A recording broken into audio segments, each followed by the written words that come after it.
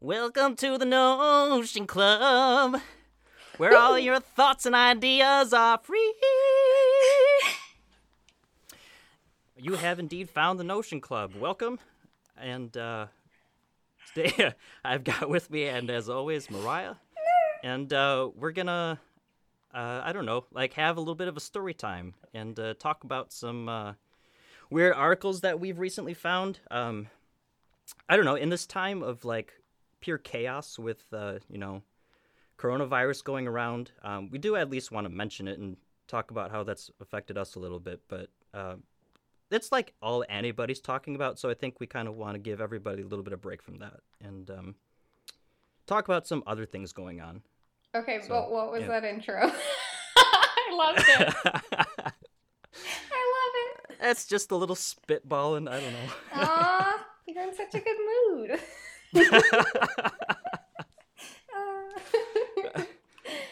I don't know if I should be, but yeah, I guess I am. That's good. No, I think it's good to be positive. Yeah, I don't know. I mean, I don't really know what I think about the virus entirely. I'm just hearing so many different opinions from, quote unquote experts, and they just range for every extreme you can think. And so I don't really know, but for me anyway, I've decided that going forward with this, the best approach for me is to view this as an opportunity to really come down on myself and get better at the things I want to get better at. And my plan is to just hunker down and really, really concentrate on making music, and read the books I've been wanting to read, just better myself as a person. And I think this is kind of a good opportunity to do that. Will you be writing a COVID-19 song? I hadn't thought about it until you just mentioned it now. But the problem is I don't know what I think about it. You could be like, strum, strum, strum. They took all the toilet paper. We can get rid of that. I don't want my singing voice here. Hey, if mine's going to stay in, so is yours. Oh, no. I don't know about you, but I mean, I don't want to trivialize the people who are facing hard times, because there definitely are people who are hurting by all this. But for me, the hardest thing has been toilet paper. I don't understand the madness in that. Why did the toilet paper have to go? Yeah, I wonder if it's because a lot of people have never gone through a crisis like this. I don't know.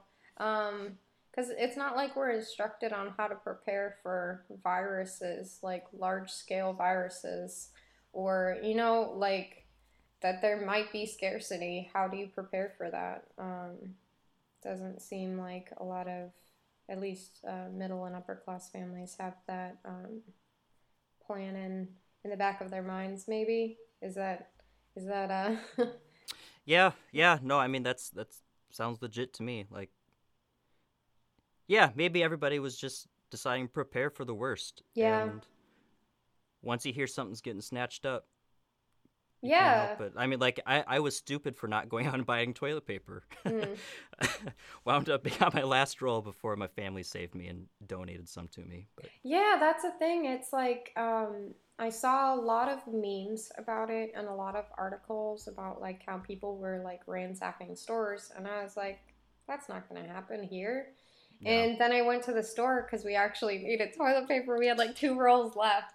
And I generally go and get a 25-pack because then I don't have to buy toilet paper for I don't know, 2 months. The worst part about buying toilet paper is carrying it in. Yes. Because it's so large, it's so bulky than the rest of your groceries. And so I went to go buy a large pack, and then I was like, oh, well, I'll just get something smaller, because as I was going through the store, the closer I got to paper goods and stuff, I started noticing that the aisles were emptier and emptier, and then I got to the toilet paper and I was like, yes, I will not be buying toilet paper today. And I was like, great, what am I gonna do? think this was like legitimately something that was happening. I just thought it was like happening in some states or some places where people were, or some stores where they were Right, just right. buying up like toilet paper. But it was really weird. And then I ended up going to three stores because I needed a couple other things. And each time the toilet paper empties, or the toilet paper aisles were empty. And it was like, this is wild. Like Yeah. I had no idea. So I was able to get a pack of wipes because I was just like, well, if anything happens, then we'll have something to wipe ourselves with. But it's so strange to me. And then following that week, I went grocery shopping just for like veggies and the normal stuff, but everything was gone. Like all the freezer Yeah. aisles were Yeah. empty. Canned goods. I buy a lot of beans. Like beans are super cheap. Beans and rice, super cheap and like easy to It's the way cook. to go. Yeah. Yeah, and all of those things were gone, and I was like, "Oh wow, this is crazy." It was just like I felt silly for not preparing since I had heard, Mm-hmm. all these things, and then I started noticing how stores were starting to empty, and it just was like, "Wow, am I like really silly for not preparing better?" But then I was just like, "No, like I don't want to be that person that Right. There's a hoards, fine line between being prepared and contributing to the chaos. Yeah, It's a exactly. it's a it's a weird line to find. It is. It's hard. So, Huh. yeah. Jeez. Anyway, we're still alive. We're surviving out here, and hopefully we can to our listeners get your mind off of it and maybe give you a little bit of entertainment here today. Mariah, what headlines do you have for us today? Well, I have, let me pull up my articles. Museums' Dead Sea Scrolls are all forgeries. Oh my Um, goodness. Yeah. mm-hmm. Yeah. Let's talk about that. And then I also have Osaka Airport offers a private area for your dog to let out a wee. Um, Wait, what? So there's an airport that's offering a private area for your dog to go and like tinkle. Oh wow. Okay. Which Well, I think is actually smart, but we'll I, get to I that. guess you kind of might need that. Yeah. Exactly. And then last but not least, British vicar catches fire waiting for God's answer. Oh no. Wait. Okay, tell you what, let's get into that one first. That one? Okay. What happened? Okay, well, so in light of the coronavirus currently, a lot of churches have opted to do online church and Mm-hmm. online prayer and online services, which I think is really cool. But in Britain, there was a vicar whose name was Stephen Beach of St. Budo Parish Church, and he reacts to his sweater catching fire while delivering a video sermon. um, it seems as though he was getting his congregation to reflect on the experience of waiting in the final section of a sermon delivered from his home last week. Then, realizing his shoulder had moved too close to the flame, he caught fire. But what was the cutest thing was the way that this guy reacted, Ethan. His words were, "Oh dear, I just caught on fire," batting and blowing out the flame. Oh my word. That's how he reacted, and I just love it. Oh dear, I caught on fire. Exactly. Oh my word. Oh my word. So I guess video sermons are part of the Plymouth Church response to the coronavirus, just like a lot of those other churches. Um, Okay, please tell me that video exists of the actual catching on fire. It is. It does. You There can look is. it up. Oh, Yeah, yes. it's really cute. He's just so calm. Like there's like a little candle opera right behind him, and he's got his elbow on the table, and he looks like such a nice old man.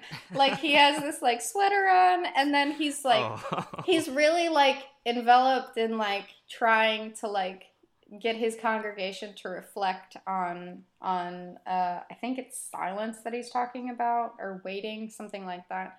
and he's Okay. Okay. looking, and then all of a sudden he did, like, you just notice the flame on his sweater, and he just turns around and he's like, oh no, and he's patting it out. It's so cute. So anyways, his church is a part of the response, or the webcam response to a lot of churches not being able to meet in person. Mm-hmm. So, but I think it's really cool because even while there is this mass pandemic, people still gather in this fashion for like school, church, work, community, etc. So I think it's really cool that we live in that kind of era where we're not completely shut in because of, you know, this pandemic. So Yeah. thanks, Obama. No, just kidding. But yeah, he took it super well, and he responded with, "My family loved it, and the youngest grandchildren want to know when Granddad is going to set himself on fire again." I love how wholesome this story is. No one got hurt, but a few people got to laugh during and after the process. And I think it's really cool that, like, I don't know, that's what we get out of it. Good story. Exactly. And his response, I think, is something to be, like, mentioned. He could have completely flipped out and then reacted negatively to the online attention, but he took it all in stride, and I think that is super commendable. So that is my wholesome story of the day. Oh, good. We need that. Exactly. That's what I thought. I thought it was cute, so... Okay, what was that first article you mentioned? The Dead Sea Scrolls being possibly forgeries. Yes. So I read a little bit of that as well. Yeah, I sent it to you. But basically, some of the Dead Sea Scrolls have been found to have been forgeries. Now, this article comes from Paul Seaburn, and he opens it up with, "The Dead Sea Scrolls, the first bundles of which were discovered in 1946 in the Qumran caves in the Judean desert on the northern shore of the Dead Sea, date back to the 3rd century BCE, and are believed to be some of the oldest known surviving manuscripts in the Hebrew Bible. 16 fragments of the Dead Sea Scrolls currently in the possession of the Museum of the Bible in Washington, D.C. were recently studied by art forgery experts, and apparently they're fakes." Dun dun dun! Dun dun dun dun. The museum said this on the matter: "The Museum of the Bible is trying to be as transparent as possible. We're victims. We're victims of misrepresentation. We're victims of fraud." Oof. Yeah, I know. Isn't that like, aw? It's kind of disappointing, honestly. That's like, I think my first reaction I had to reading this was disappointment.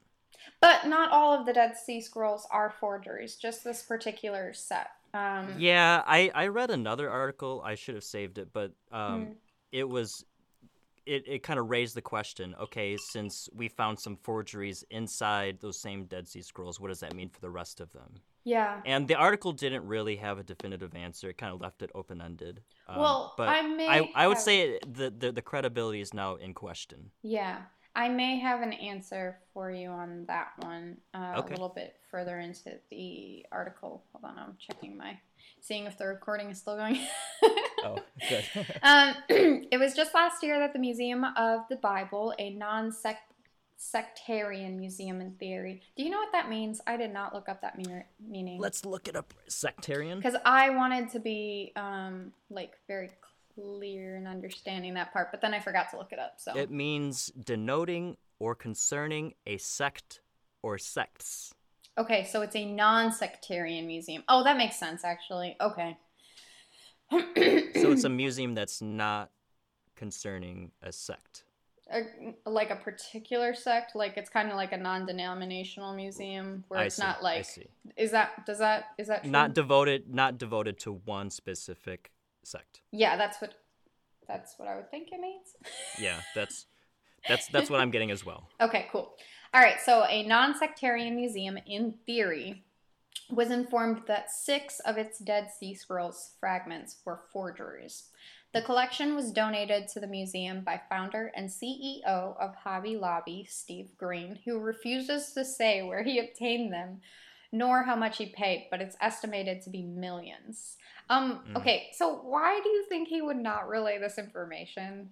like, do you think the dealer made him vow silence or like take a vow of silence or like like at this point, wouldn't you want to like clear your name and say like, "Oh, I got it from this guy. He like promised it was," you know what I mean? Like, doesn't that sound strange? Yeah. He's definitely covering his ass for something. I mean, Hmm. whether it be his own, who knows? I mean, with that kind of money, you never know if it's your own life. That's Um, true. you know, who knows? Hmm. Yeah. Fraud, Also, fraud is a funny thing. I didn't realize that the Hobby Lobby founder was that rich to be putting in like millions into. I mean, obviously, we don't know exactly what he paid, but it's estimated to be millions of dollars. Um, Huh? that's a lot of money. That is a lot of You money. know, I don't know. For me, it is anyways. I'm not rich. So back to the story. Apparently, each exhibits characteristics that suggest they are deliberate forgeries created in the 20th century with the intent to mimic authentic Dead Sea Scroll fragments. The report showed that the museum's fragments were leather hide parchment, which may have come from ancient Roman shoes of the era. Um, then they were coated with a shiny substance, possibly glue. I can't read today. That came from one source, indicating all of these forgeries were handled by the same forger, even though the Green family says they came from 4 different sellers. Hmm. Um, Plus, apparently, they were covered with minerals from Dead Sea caves. So, I mean, obviously, it was well thought through, even though it was a scam. Sure. Yeah. Does this mean all of the estimated 100,000 Dead Sea Scroll fragments may be fakes? Fortunately, most of these are in the Israel Museum in Jerusalem, and those have undergone intense scrutiny for years to authenticate them. It's the fragments showing up in markets and on eBay that should be questioned, the article says. Although I don't know why you would spend thousands or millions for something on eBay. I don't know. It seems Yeah, that's questionable. you would prefer. I mean, I'm sure they do go inspect them in person, but ultimately Mm-hmm. the sale winds up on eBay. But yeah, it seems like a weird place to do a deal like that. Right? Like That black should be market, I can done kind in of a understand, but private auction, is what I would think that would go under. But exactly. Or like someone who came into contact with them would try to like, yeah, like try to sell it through a private like, auction if or you're donate it. if you're in the market for ancient religious texts, I don't think of jumping on eBay to find Yes, that. exactly. Like it was really hard to even buy my laptop off of eBay, but you know, just cut costs and Yeah, recycle. yeah. I'm all about buying laptops on eBay, by the way. That's all I've done my entire life, and it's, I don't know, maybe I'm doing it the wrong way, but I've always liked it. No, honestly, like with your recommendation, this new laptop that I was able to get is actually like really good, Oh, and good. I really like it. And the seller was super nice. Um, but yeah, it's just it wouldn't have been my first thought, I guess, because Yeah. I remember the eBay of like yesteryear where it was kind of shady and like. You know, you would always hear about these stories of like Yeah, people on yeah. eBay selling themselves or like there was this one tale, I think it was like, oh, well, I don't know if I should go in here.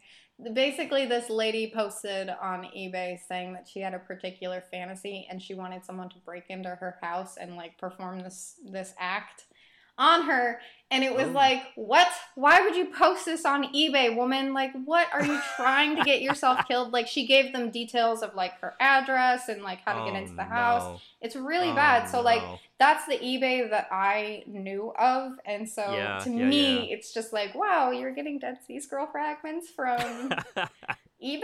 Okay, that's cool, Oh I man. guess. But yeah, I mean, eBay seems to have changed a lot from when it first started. Do you remember the guy back in the day who sold his forehead for advertising? What? Like he Um, like tatted it or something? Or well, it wasn't a permanent thing. It was the deal was he put his forehead on eBay up, and he became famous, and so he became valuable. wow. But it was basically like he had his agreement in the auction listing. It was like, I live in Los Angeles. I will be walking the street from this hour to this hour, and you get to give me whatever sticker you want, and I'll put it on my forehead, and I'll be walking these streets at this time, and like I'm just a walking billboard. Wow. And because he got famous, he wound up being able to charge, and people were buying it. Isn't there a website like that now where like Oh, I'm people sure can something hold up became of that. signs and like you can pay them to like write or say whatever? There was like, oh, Oh, what was okay. his name? It was like something Jesus. He was like a fake Jesus, but he would say like things. But yeah, I'm pretty sure there's a website. I don't remember what it is, but it was pretty popular. A lot of YouTubers were using it, and they could like pay specific people, and then like they would say whatever the YouTuber wanted, and then like obviously everyone could react to what the YouTuber had the people say, and then also react to like what the people were like how they were saying, and it was really strange, but but yeah. Anyways, back to our story. It's really sad that this happens. Like, why would you betray the rest of the human populace to line your Yeah, pockets? I don't know. I feel yeah. like it's really disrespectful. But Paul Seaburn ends his article with this, and I think it's pretty funny. um, he says, "It's too bad these forgers don't actually read the documents they're copying, especially the parts about stealing and bearing false witness. And those who try to own these antiquities for themselves should remember the part about coveting their neighbor's goods. When it comes to ancient historical artifacts, religious or otherwise, we're all neighbors." So I thought that was funny. Amen. But yeah, so only 6 of them ended up being forgeries. Um, and seems like they got it from a private seller, although it's not quite sure where it came. We're not quite sure where it came from because the Hobby Lobby family will not like tell. But yeah, the rest of them Hmm. seem to be pretty authentic. So, Okay. but we can post a link for everyone to look at, and then you guys can check it out for yourselves. Yeah. The So Book of yeah. Enoch is still my favorite of the Dead Sea Scrolls. Yeah, that was really interesting when we were like we were going through that together. It's such a bizarre story. Yeah. So many bizarre things that happen. But Hmm. it's cool though. It's like really fun. It was a fun read. It is. It is cool. Although I really thought when you started talking about it, you were talking about the Book of Eli, the movie. Oh, I remember And that I was confusion, yeah. like, what? I've never even seen it. Like, what are you even talking about? That's a strange movie. I don't remember it that well, but I remember after finishing it going, wow, that was kind of weird. I remember everyone was really into it and like loved it, but I found it really kind of boring. That and Inception, I don't understand people's like Oh, I think you're thrill probably about it. in the minority in that opinion. I mean, Inception is such a good movie. I know, like the idea of it is cool, and the characters, like the actors that they got for it, is awesome. But the problem is when I've seen that video or that movie every single time, I always fall asleep at the same part in the movie. And then I feel like I'm in Inception, and it's just like, I can't deal with this. So it's not a favorite of mine. Start questioning your own reality, Mariah. Yes. Is this real or is this a dream? I Yeah. started watching Westworld. Have you ever heard of it? I think I got through the first season. It's really interesting. I haven't gotten It is through the interesting. first season. Maybe I have. I don't know. Yeah, yeah. But yeah, like the whole questioning reality and like what would you do if you were in that scenario where I don't know. Like for Yeah, me, I yeah. see the AI in the show as like human because they seem to be like fully cognitive or conscious. So it's just like I don't know. Well, they've got some sort of consciousness, right? I mean, it's like, Exactly. yeah, at what point does it become at what point does it have a soul that matters? And Exactly. yeah. And my husband was like, "No, no, they're not conscious. They're just computers. It doesn't matter." I'm like, "No, it's not our world. It's like it's a theory kind of, in this theory and these people started like reacting like us humans, like wouldn't you consider them like fully Right, conscious beings?" right, And he was right. like, No. I was like, can't stand you. Did you ever see the original Blade Runner? Yes, I have. I don't remember it very like well, but yeah. Very strange show that kind of is in that same vein, or movie, but yeah. I watched the most recent one when it first came out. That was interesting too. I still haven't seen that one. 2021, I think they called it. I don't Blade Runner know. 2021, Jared Leto. I don't know. But yeah, I do remember watching it. And it was, I don't remember details because when I watch a movie, I just kind of like push it out. So I'll never remember characters or something. But I did remember liking it. So. Did you ever see the South Park episode where ads gain consciousness and take human form? No? What? Online ads like basically become the new AI. And they take human form, and Stan at one point falls in love with one of the ads. It's a great episode. It's a parody on ads. Okay. And how we thought the birth of the internet was the end of the ads, but they took form in pop-ups, and it's great. It's a great episode. I'll have to look it up. I do like when they do things like that. But anyways, Westworld got me thinking, yes. With AI, the way that the humans come into Westworld and treat the creatures in there, it's really sad to see almost. They have no problem killing them and raping them and all kinds of things. Yeah. And it's so sad.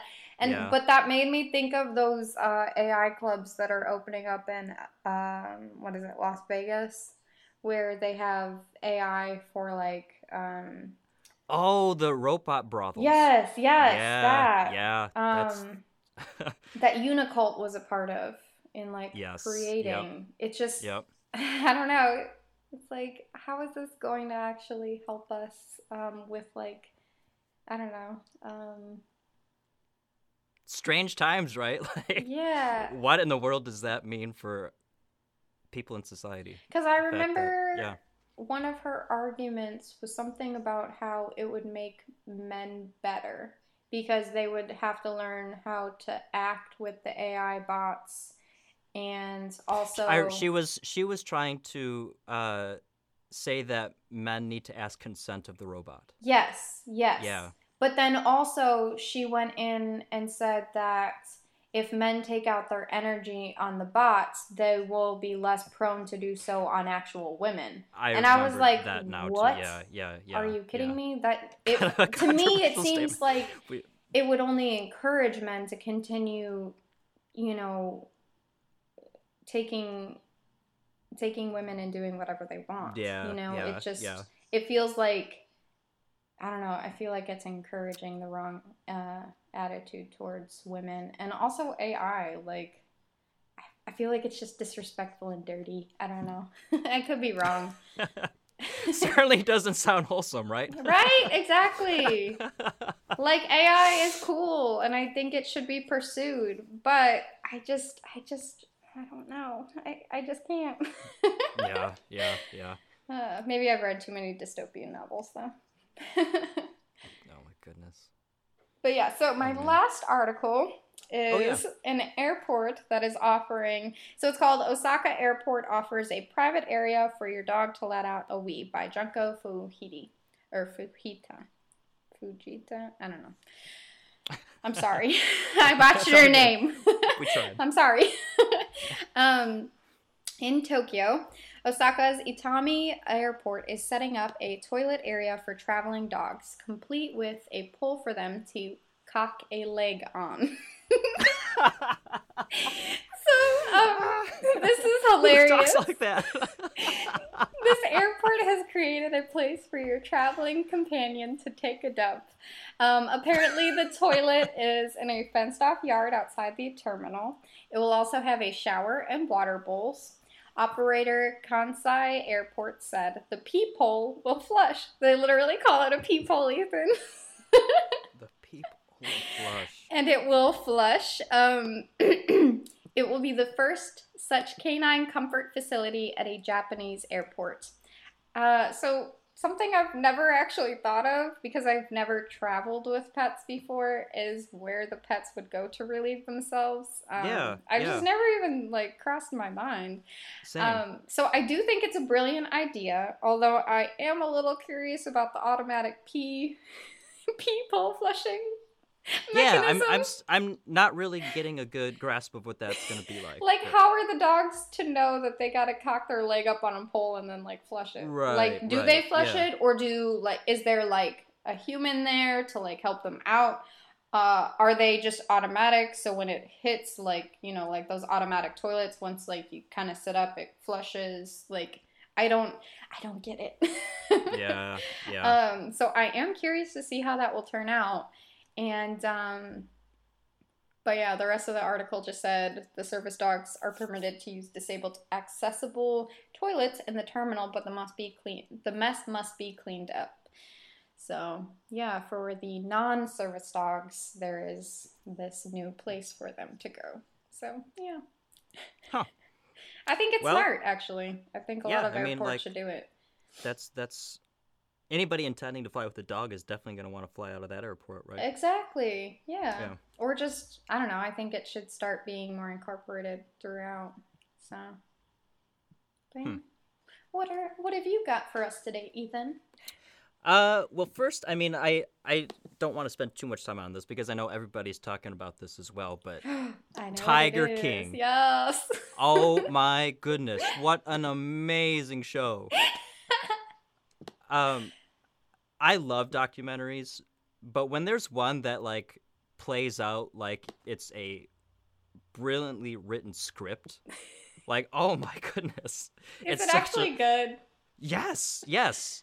Um, I don't want to give too much away, but basically the guy that this story is centered around, um, ended up at one point hiring a film crew to film everything he was doing because he wanted to make a reality show. Mm. And so there is like incredible footage of stuff that was going on, and like you get to know this guy as a person, and like all the weird things about his personality, and it's like just the way the story unfolds and all the characters that are part of his story. It's just amazing. It's Wait, you can't write a better story than the way this plays out. this is about Joe Exotic, right? Yes, Okay. yes. Did you watch But the priming video that I sent you? no, I didn't. Oh Well, I was in the middle of the show, so I didn't want this YouTube video to spoil anything. no. I Oh, wanted to okay. finish the show and then go back and watch it, but I should. Okay. Um, yeah. Anyway, just a crazy, crazy story, and anybody who's like looking for something to watch, I highly recommend. Okay, but Tiger what's King. so good about it? Like, it's just well written? Like, Well, it's not written. It's a true story. And so, like these are people like living amongst us here in the United States, raising big cats and leading these gangster lives. It's just crazy. I think he's a little insane. Oh, he's very, very, very. He's a huge narcissist. Yeah, he's like. Oh, I didn't he's- think of him as a narcissist. Really? Watch the documentary. Oh, okay. Primate, It's great. Primate it's does so not- good. like, he doesn't describe him in any way like a narcissist. So, I don't know. There's this one bit when the reality crew first shows up. The guy who was directing the shoot wanted to get a little bit of footage to make like a trailer, and so he got Joe Exotic to like wear a crown and put like a robe on and sat him on a throne, and he was like, "We're gonna call this reality show Tiger King, and you're the Tiger King." And so he shot this like little bit of series of like Joe Exotic sitting on this throne, and after like it was shot, Joe Exotic got a copy, and I guess like watched it for hours and hours and hours, like over and over and over again. Just could not get enough of seeing himself like robed as a king sitting on this throne. Aww. Wait, I thought he was in jail for like 20 years. Well, yeah, spoiler alert. Oh, okay, sorry. He does, ultimately wind up he's in jail right now as we speak. Okay, that's what I thought. Okay. Yeah. Yeah. Um, Did but you yeah, get to that part yet in the show? Yes, I actually finished it. I think last night. Okay. Yeah.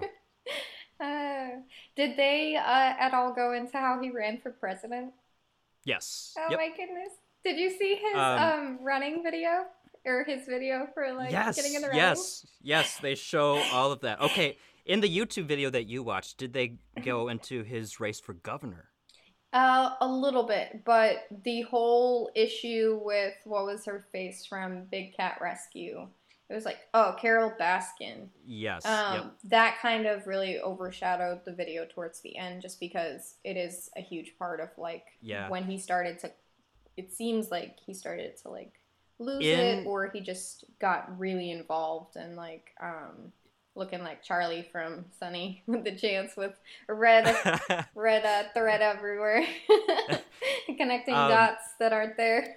What's amazing about his race for governor is he actually put up competition. I forget what exactly he got, but I want to say it was like 15% of the vote. He got some real traction. People like saw him as a legitimate candidate. Wow. As crazy as his platform was. He knew nothing about politics, and so basically just hired a guy. Well, what was the most fascinating to me was his campaign video for presidency. He's like really honest, like maybe too honest in the video. Well, it's like not saying anything about Donald Trump, but like the thing that you hear so much about people supporting him is, well, he says what's on his mind, and they're interviewing people in this documentary like who said that they were going to vote for him, and that's exactly what they're all saying. Like, he really means what he says, and he says what he means. Okay, and therefore I'm going to vote for him. But like he literally said that like his running video was, he refuses to wear a suit. He's broke. He's in legal trouble. And he's done drugs. Like, what? And he's got 68 tigers. Yeah. Yeah, like, and I think he also mentioned that he was gay and, like, married twice or something like that. Yep. I'm gay and I've got 2 husbands. Like, oh my goodness, it's probably like, Joe, that's a little too honest. I don't know. Like, well, here's maybe like, you shouldn't say you're in legal trouble if you. His campaign manager took that to his advantage and spun it as like, this is just how libertarian this guy is. He's living his best life and wants this kind of life for everybody. But if you're broken in legal trouble, like everybody who's libertarian, like, really liked this guy. But like the thing is like, I don't want someone who cannot balance their checkbook running for like yeah you know, the president, like, or in legal trouble. Like, drugs, fine, like, I'm pretty sure every single one of the presidents in the past couple has done a little something on the side. Not gonna judge, but just and the suit thing doesn't necessarily bother me. Like, I mean, at least he's wearing pants and stuff. I don't know. But the broken legal trouble part really kind of, I don't know. I would not elect him. Right. Yeah. Like, get yourself together and then, like, come out and say, like, I was once broke. I was able to, like, change that part of my life around. Or I was in legal trouble, but since then I've learned and, like, made sure to, get my life in order. Think about this. If you immediately own all of your weaknesses, your opponents have nothing on you. If he were to try to, like, trivialize his debt and all that shit, like, people would pounce on that and he would look awful. But if he says in his campaign commercial, I'm broke, nobody can say anything that he hasn't said already. True, yeah. It was brilliant. Do you think you would have voted for him? I don't know. The honesty to me is... No, I would not have voted for him. But I would have respected the guy. I would have followed every move of his campaign. Yeah. The honesty, I think, is a plus on his side. But just, no. Goodness. Anyway, getting to the articles that I randomly found here. This one was kind of randomly making the rounds all week. Mm. But this one that I pulled for reference here is from USA Today, and it's scientists discover an ancient worm-like creature that's the ancestor of all animals, including us. Hmm. And they've got like a hypothetical picture of what this thing looks like based on fossils, and it just looks like some short, fat earthworm. Is it like But like it's kind of, I guess, like being generally consented amongst evolutionary scientists that this is the original thing that like turned into mammals. how like why? What are they saying is proof? Let's see here. I genuinely want to know. So Yeah. Like it sounds like too crazy to be like, yeah, we should question what we're supposed to believe we came from a little short fat earthworm. Let's see if I can find some details here. Okay, so it's a quote. It's the oldest fossil we get with this type of complexity. UCR geologist and study co-author Mary Drozer said, the tiny fossil, about as big as a grain of rice, was discovered in Australia. Evidence for these early fossils is rare, scientists say. Most studies rely on trace fossils or the tracks that they left behind rather than the preservation of the soft-bodied organisms themselves. wait, so it's the size of a rice grain? Yes. Yep. That's tiny. Yeah. How did they even find that? That's so cool. I'm still looking for... This article doesn't really answer your question. Like, how do we know that this is the first organism? Yeah. This article does not address that. So it doesn't go into like else how here. they dated it, what their system of date was. It does not even mention their dating method. No, Oh. they're just saying 555 million years old. Let me run a quick search here to see if I can find Journalism today. answers. Claims with no facts to back it up. And that was USA Today. That's disappointing. All right, guys. So we took a short break to try to do a little bit of research on these questions that Mariah raised, because they're good questions and they're kind of obvious ones too. But I am unable to find anything. So we're going to link the USA Today article here and keep looking around. If we find any updates, we'll maybe update our social media or something. But in the meantime, if any of you have answers or are aware of this, let us know and inform us. I am a little disappointed because I was really hoping that it would be like pictures of like big earthworms, like in the novel Dune, where they're like crawling in the sand and like they're like huge burrowers. That Yeah. that's what I was thinking, like with like gnashing teeth and stuff. But then you were like, it's the size of a grain rice, and I was like, Yeah. oh, okay. Not to get too far off topic here, but do you remember in the last Hobbit movie where there was those gigantic earthworms that were tunneling for the orcs? Yes, and I also thought of Dune. Is that what the dune worms are like? Similar. Maybe not that large. It's a little different.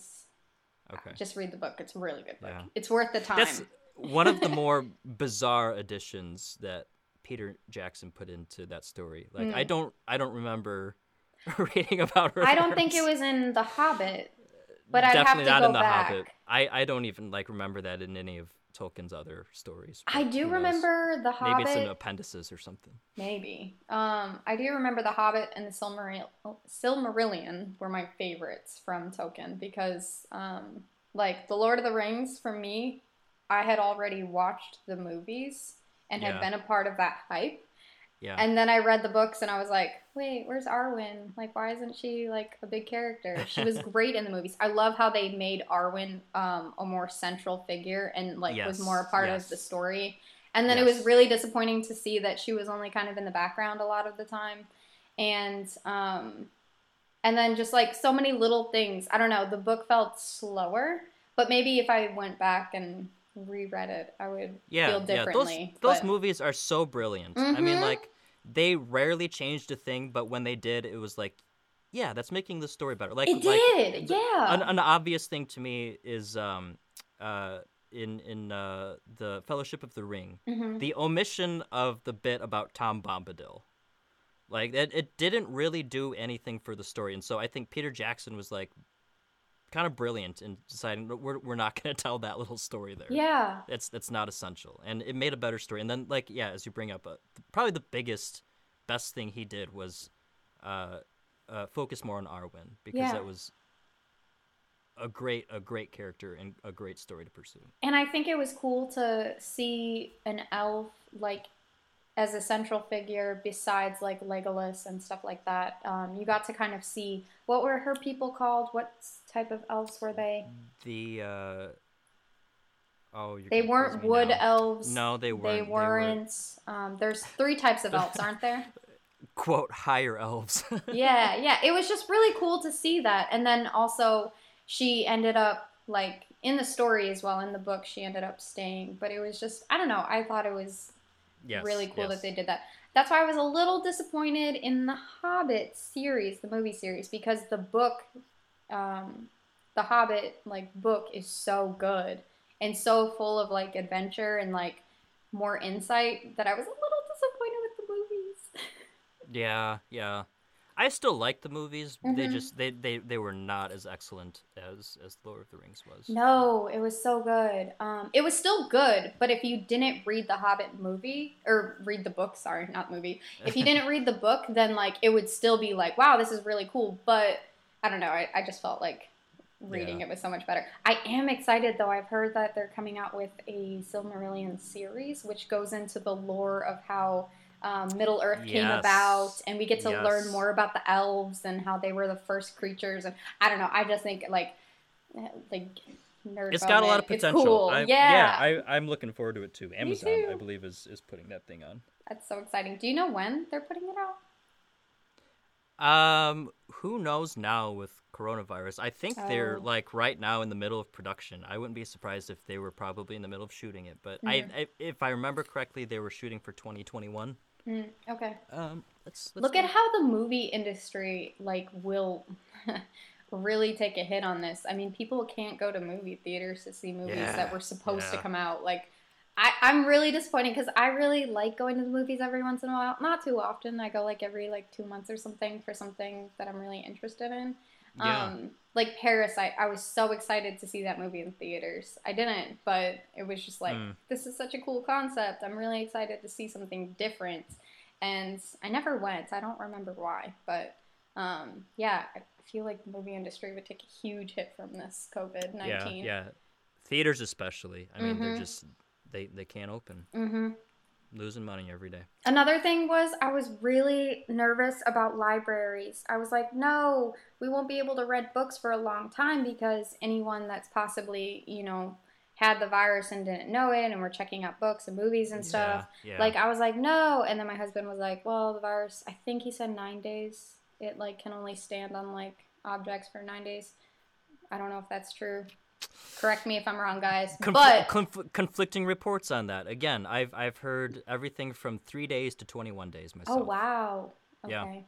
Yeah, but like Just like, who do you believe? exactly. And it's just like, how long are we not going to be able to take out books? Yeah. So it's a little sad. Yeah. I found the answer. They were shooting for a 2021 air date, Mm, but yeah, we'll see if that's changed by yeah. what's going on. Mm-hmm. Anyway, another kind of random article. This one's not exactly recent. The article's from October of 2018, but I just thought this was a hilarious story. Have you ever heard of the artist Banksy? Yes, I have. Yeah. He's like a graffiti artist. Mm-hmm. Have you heard this story about one of his paintings that went up for auction and sold for $1.37 million? And Wow. as soon as the gavel came down, the painting self-destructed. What? he had rigged his own painting. Inside the frame that it was being housed in was a shredder. And he programmed it so that as soon as it would be sold, it would self-shred. What? How would it even do that? It just had like this mechanism. I was kind of wondering that myself. Like, did he have a remote control for it? And it didn't actually say. This is from NPR. This article that I was reading, but yeah, he had it so that it like had this mechanism inside that it would just run itself over this bed of razors, and it shredded itself. That raises the question in my mind, was Banksy the artist, like, in the crowd, possibly? Was he what now? Was he in the crowd? Like, did he, like, press the button? Like, did they clear all the people? You're asking all the right questions, and this article did not answer that. Oh, no! So he, later took to, like, social media and totally owned up to it.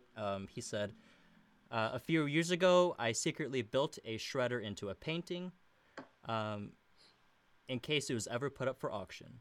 And then he put up the video of the mechanism that was inside and the way it was supposed to work. Wow. How does that work for the person who bought it, though? Did they get their money back? I'm sure. Okay. Wow. Does he say on his social media why he chose to do that? I don't think he himself ever said why, but I think the way everybody's taking it is like that is part of the art, is the performance of putting it up for auction, having it sell for 1.37, and then instantly shredding itself. Wow. Like, fuck you and fuck your money. Oh, no. Wait, okay. So he has social medias? Yes, he's got a Instagram here. And still, like, nobody knows who he is?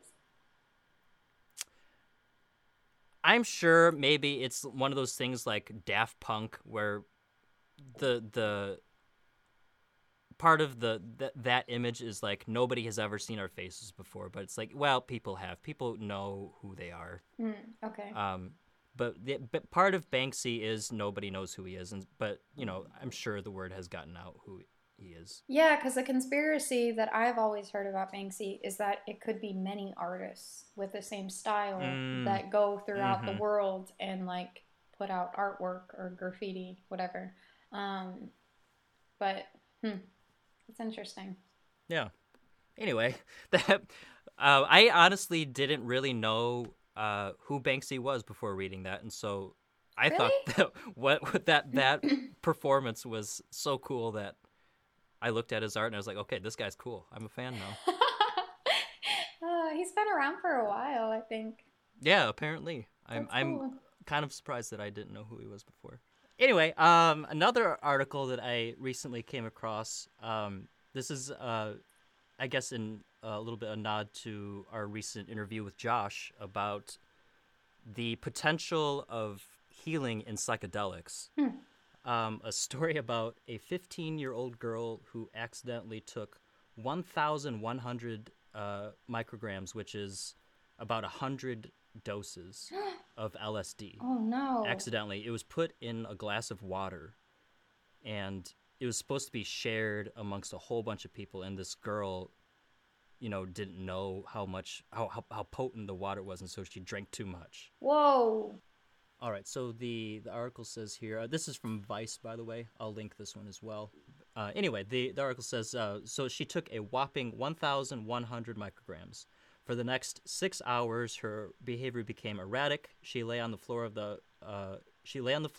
the fetal position, tightly clenching her arms. Wow.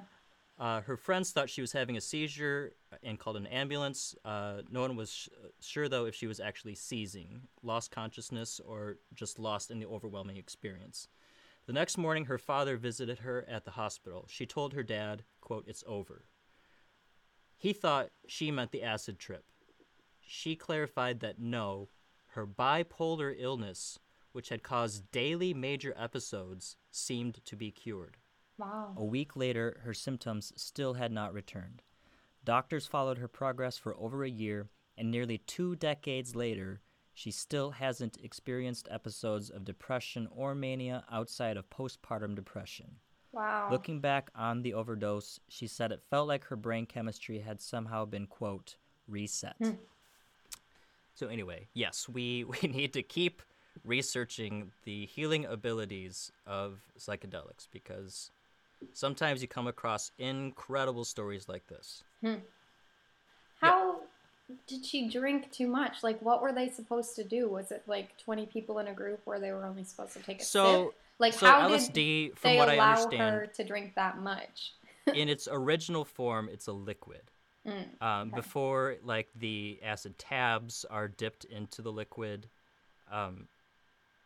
it's a liquid. And so basically, it seems like she probably had a chemist there at the party, and the chemist, like, took the liquid and put it into a glass of water. And, like, a drop of LSD is, like, incredibly potent. And so just depending on how much you put in the glass of water, depending on how many people were supposed to evenly share it, she just wound up having, who knows, maybe just 2 small sips. Wow. And that's too much. It seems incredibly irresponsible of whoever put that together, though. Oh, like, of course, to yeah. allow the glass of water to be sitting somewhere and someone to Obviously, take... also, not to mention, like, handing it to a 15-year-old. Yes, like, yeah, exactly. Like, who allowed incredibly her to be at that irresponsible. party? Yeah. Or whatever it was, gathering. I mean... Or partake. Yeah. Yeah. That's incredibly irresponsible. Or maybe she wasn't even supposed to partake. Maybe she was just there and then just saw, like... But why would you drink out of a glass that you didn't pour yourself? To me, that's just like, wow, I don't know. Yeah. Like, even if I'm around people that I know, I still normally go and get my own, like, drink. I don't know. Exactly. That's crazy. But that does... I do know a lot of people do microdosing of LSD. They will microdose and they notice, like, a huge difference with work productivity and their lifestyle in general. They have a more positive outlook. So it is something to continue researching. It just seems incredibly irresponsible to allow a 15-year-old to partake in that large of a dosage. Yep. All right, the last little story that I found that I thought was pretty funny. I know we talked earlier about, like, the rush to get toilet paper. Apparently, in Newport, Oregon, the police department out there was having such an issue with people dialing 911 because they were panicking about either not having toilet paper or not being able to buy toilet paper. Oh, no. That they were forced to issue a statement over social media on Facebook, a statement about, please do not call 911 because you're out of toilet paper. Oh, no. It's just, it's so ridiculous. It's funny. I mean, whoever wrote this post has a great sense of humor. I'm just going to read the post real quick here. It's hard to believe that we even have to post this. Do not call 911 just because you ran out of toilet paper. You will survive without our assistance.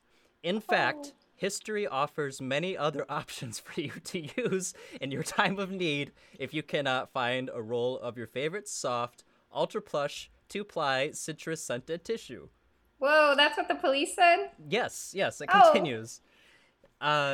Seamen used old rope and anchor lines soaked in salt water. Ancient Romans used a sea sponge on a stick, also soaked in salt water.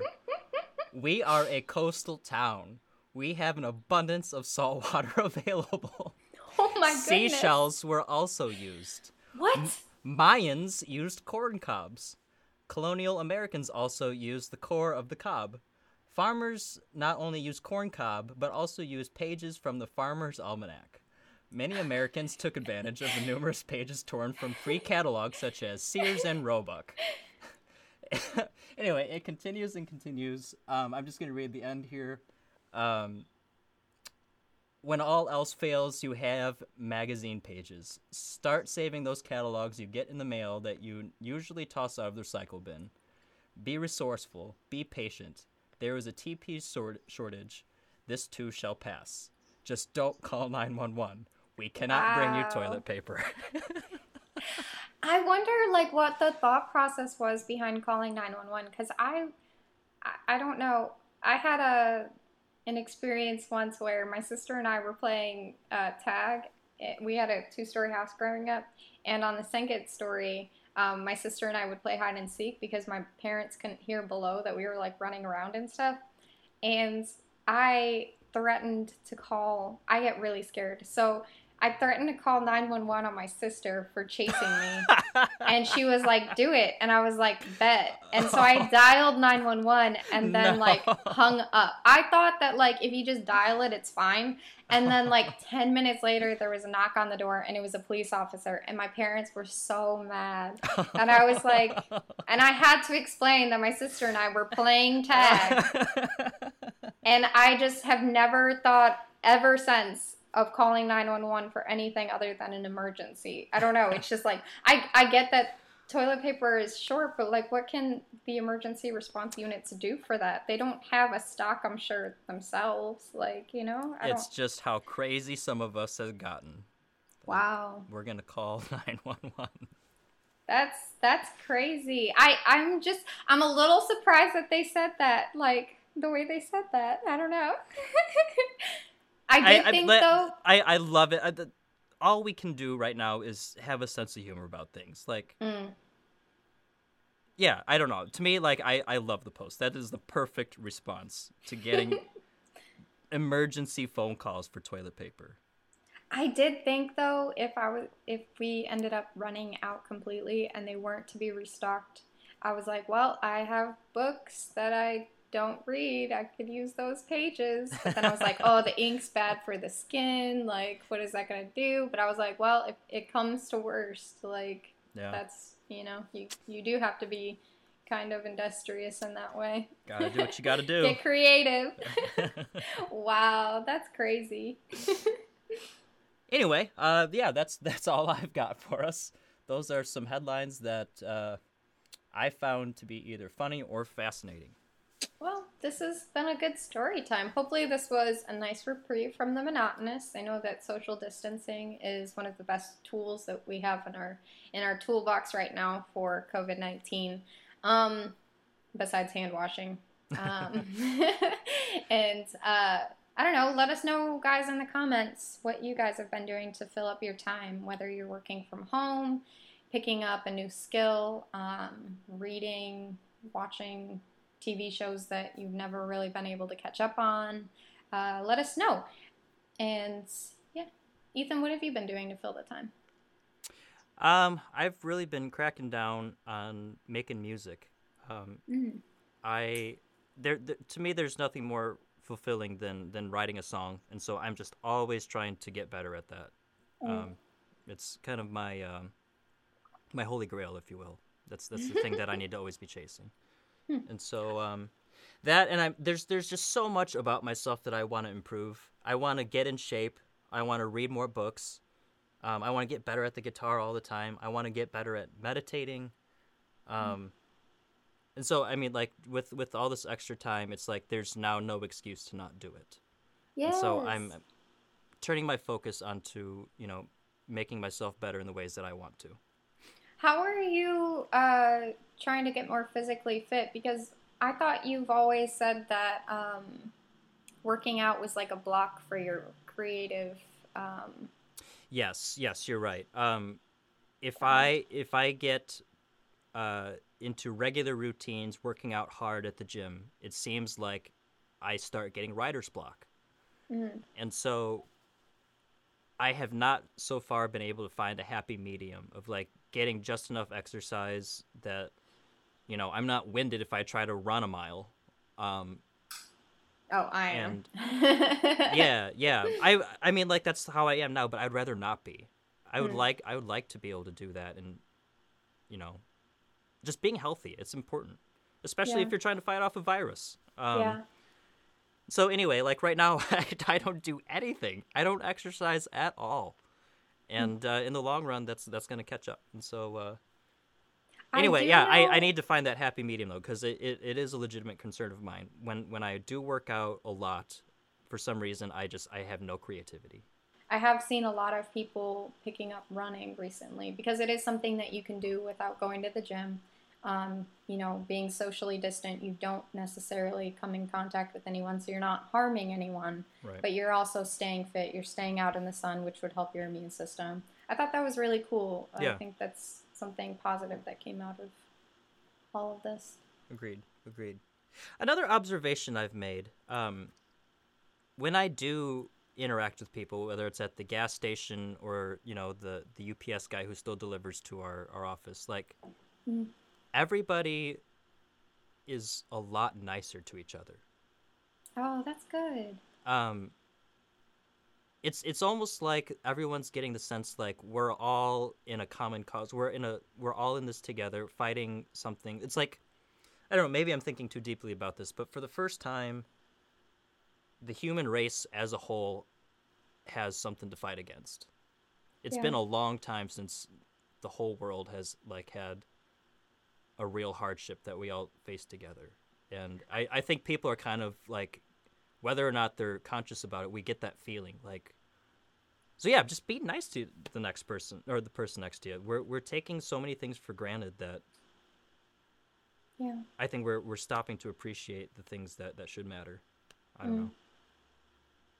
I think it was Dan Carlin who said that war normally brings, like, one of the positives out of war is it brings people from different backgrounds together Yes. to fight for a common cause. Yes. But with war, obviously there's death, and obviously the COVID-19 is claiming a lot of lives, which is very sad and devastating. But it is something that is bringing people closer together. Although something that I have been thinking about recently is with this whole social distancing, there's a lot of encouragement to reach out through social media to family members and friends that you haven't really been able to talk to in a bit. And I think that's cool, but I think I'm not trying to be preachy or anything.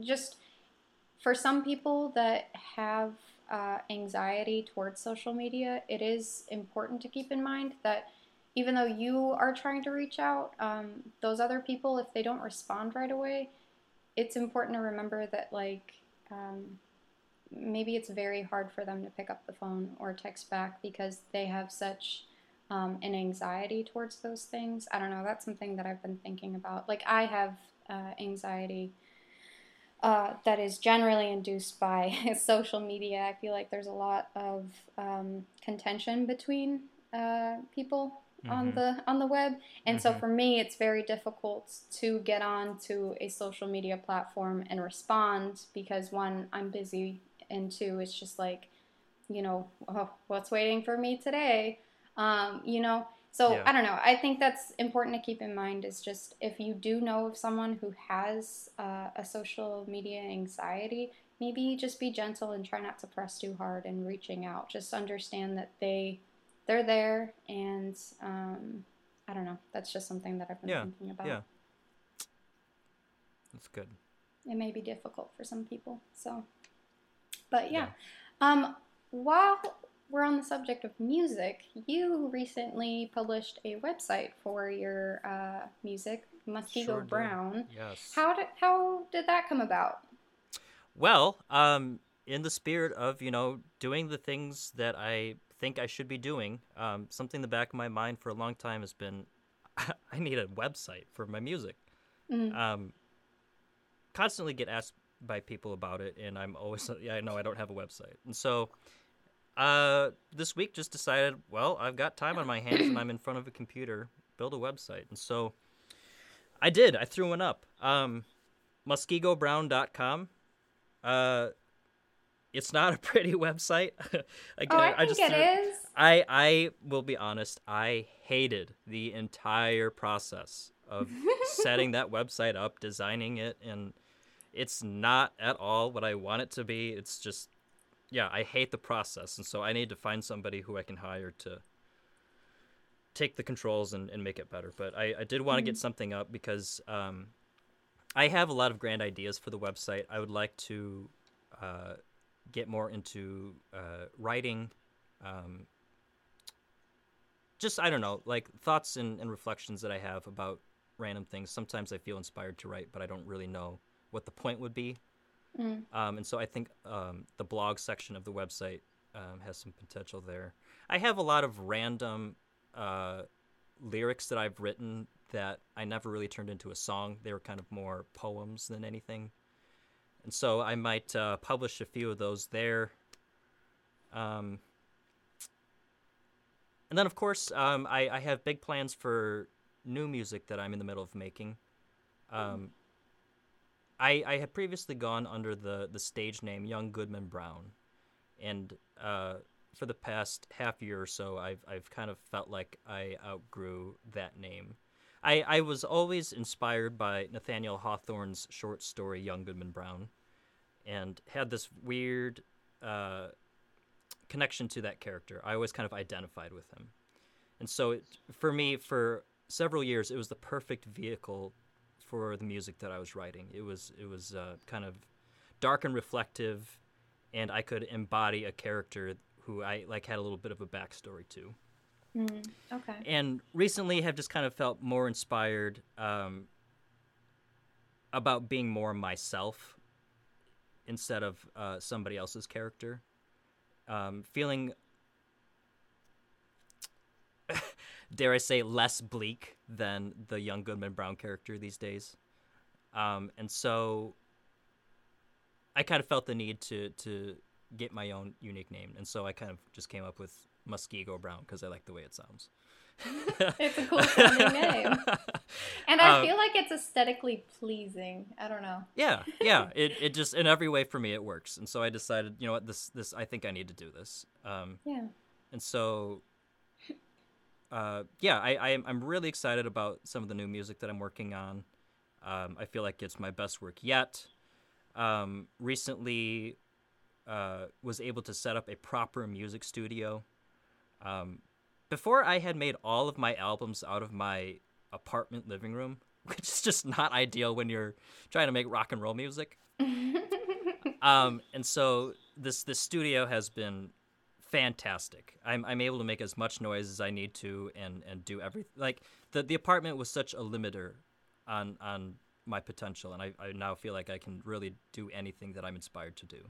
And so I'm excited to put out some music. I'm thinking about putting out a single very soon. I'm still working on it, but it's almost done. I guess I'll give our listeners a exclusive preview. I'm calling the song right now "The Skies Over Lake Delavan," and it's the longest song I've ever written and recorded, but it's also my favorite thing I've ever done, and so I'm excited about putting it out. Cool. So will you put that in the end of the show, or? No. No. Okay. No. Like I said, I still have a little bit more work to do on it. And then I like the song enough that my plan is, even when I consider it finished, I still want to sit on it for at least a couple of weeks.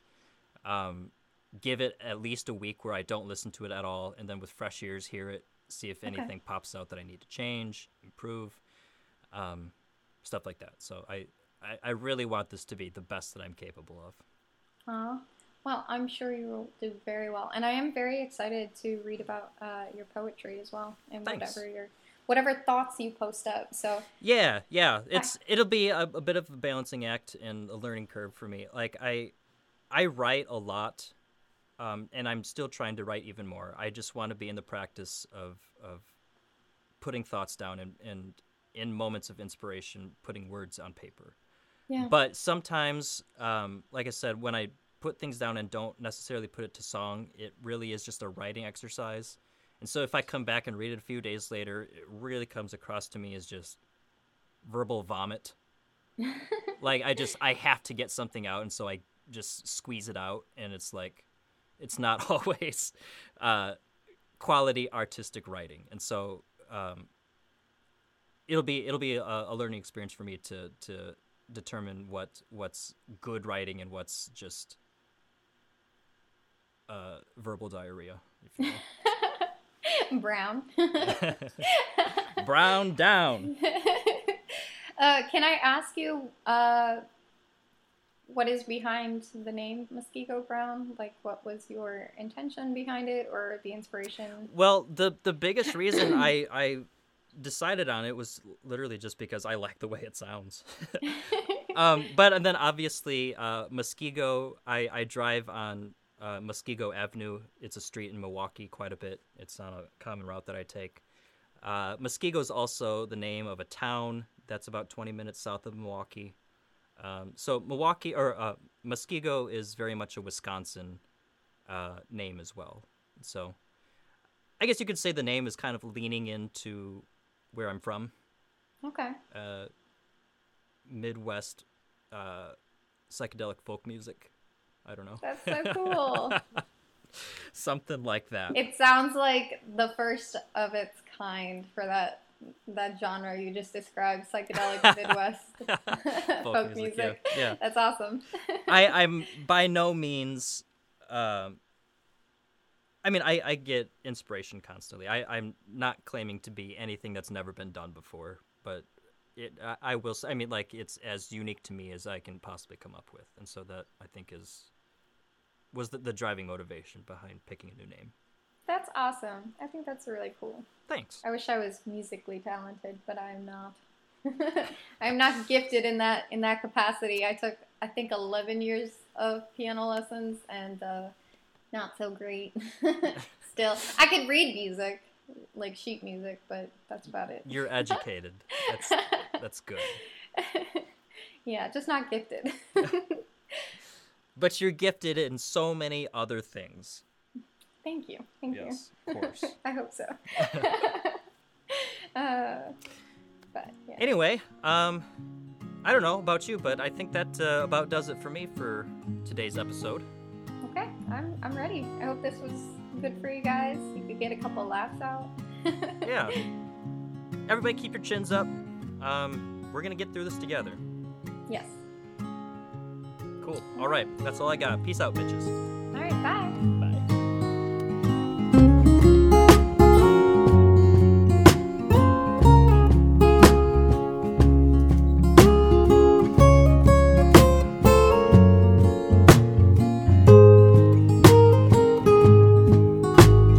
Tried to wash my dirty hands, went through a dietary herbal cleanse. Ain't nothing here that could stir up the words. Once you've been set free like a wild bird, we all will fall to what feelings we have will. And love is something nobody wants to kill. The further I dig, the more I have to fill. And my Savior said that I must be still. I wait. Slow down and let go. Slow down and let go. Slow down and let go. Slow